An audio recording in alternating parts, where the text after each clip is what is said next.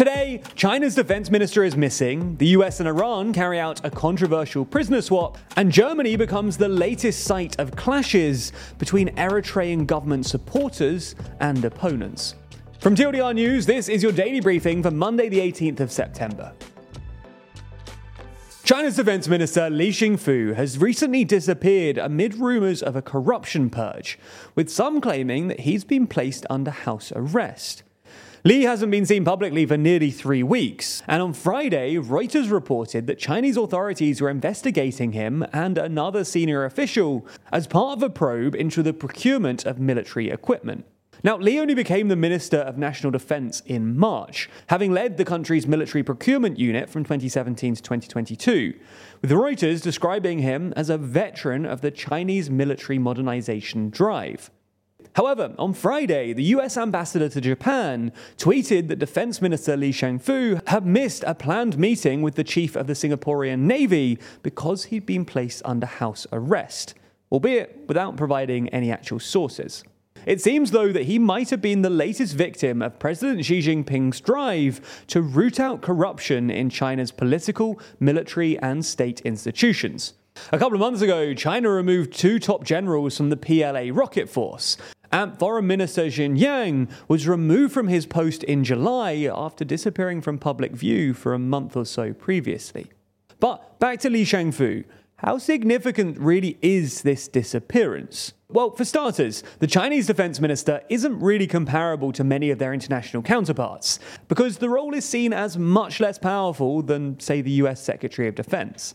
Nonetheless, it is a more public-facing role than many other military positions, and Li serves as one of China's 5 state councillors, which is a position that outranks regular ministers. Li has also been under US sanctions since 2018 after he procured weapons from Russia. Now, China has repeatedly told the US that it must drop its sanctions on Li if it wants to re-establish a military dialogue between the 2 countries. So, some have suggested that China might want Li to be removed and replaced so that they could reopen the window to resumption of high-level military dialogue between China and the US. One key thing to look out for, though, is the upcoming Sheshengju Defense Forum in Beijing, and whether or not Li actually makes an appearance there. Now, there's more on the way, but be sure to subscribe and ring the bell to make the daily briefing part of your daily routine. Or just search for us in your podcast app of choice to listen along.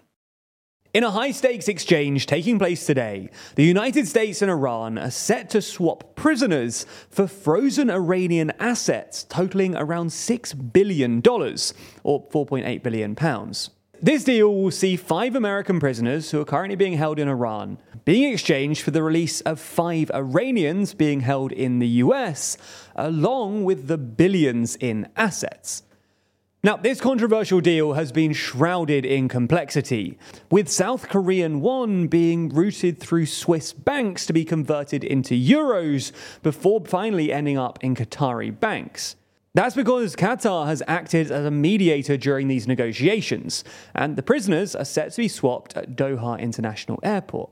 Now, the funds in question that the US are unfreezing for Iran were originally generated from Iranian oil sales to South Korea, and became inaccessible to Iran due to various complications, including currency conversions and sanctions. Now, the US contends that these funds will only be able to be used by third parties for humanitarian purposes, such as for purchasing food and medicine, rejecting claims that Iran will be benefiting financially from the deal. Critics, though, including Republicans and Iranian anti-regime activists, argue that the deal resembles a ransom payment, and fears that the money could indirectly support Iran's contentious agenda, and could encourage Iran to continue taking hostages in the future. Next up, violence broke out on Sunday at an Eritrean culture festival in Stuttgart, Germany, as supporters of the Eritrean government and opponents clashed, resulting in 228 people being taken into custody by German police, who described massive violence between the groups. Around 300 officers were deployed to the event and the accompanying anti-government protests, and according to police statements, 4 participants and 2 protesters were injured, while 6 police officers ended up in hospital.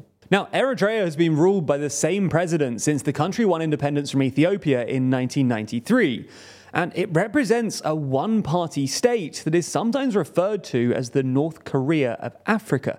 As such, many Eritreans, particularly opponents of the regime, have fled the country and settled elsewhere in the world.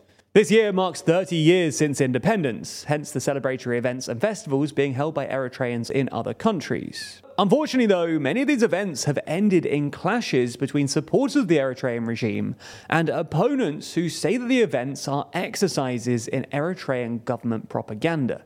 Back in August, more than 50 people were injured in violence at a cultural festival in Stockholm, Sweden.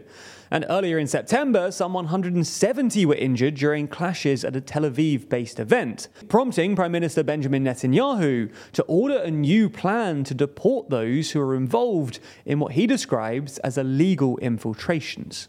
Before we get to the next story, I want to let you know that in today's daily discussion, Zach and I sat down to discuss why uranium prices have shot up recently and what it means for the world.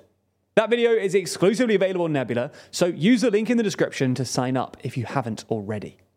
Next, UK opposition leader Keir Starmer said that his Labour Party would seek to renegotiate a much better Brexit deal with the EU if the party gets into power after the next election. Starmer made these remarks at the Global Progress Action Summit in Canada, where he told the Financial Times that almost everyone recognises that the deal that Johnson struck is not a good deal. It's far too thin. As we go into 2025, we will attempt to get a much better deal for the UK, with him later saying that he thinks that we can have a much closer trading relationship with the EU as well.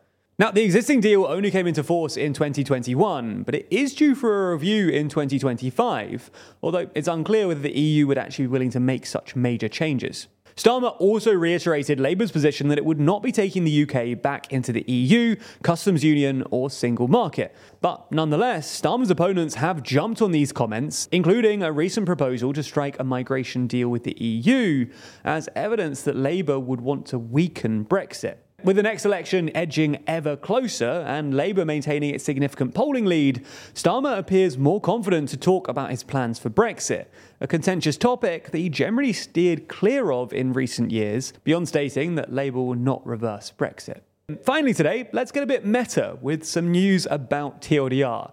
That's because we announced this morning that we're currently producing our first and maybe only physical newspaper.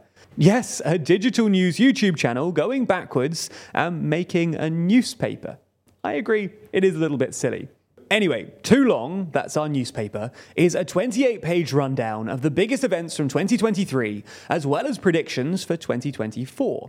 And it's currently being written and designed by our team to make sure that it not only looks like a newspaper, but also just looks very TLDR. Plus, there'll also be bonus sections written by some of your favourite creators. And while I can't tell you who's involved just yet, trust me, you're going to be excited. Even beyond the contents of the newspaper though, hopefully this will be a nice, kind of silly physical collector's item for TLDR fans. And with it shipping in December, ready for the end of the year, it ought to be a pretty fun Christmas gift too. Anyway, you can order the newspaper now, support TLDR's content, and check out the full announcement video by clicking the link in the description. As always, thanks so much for your support.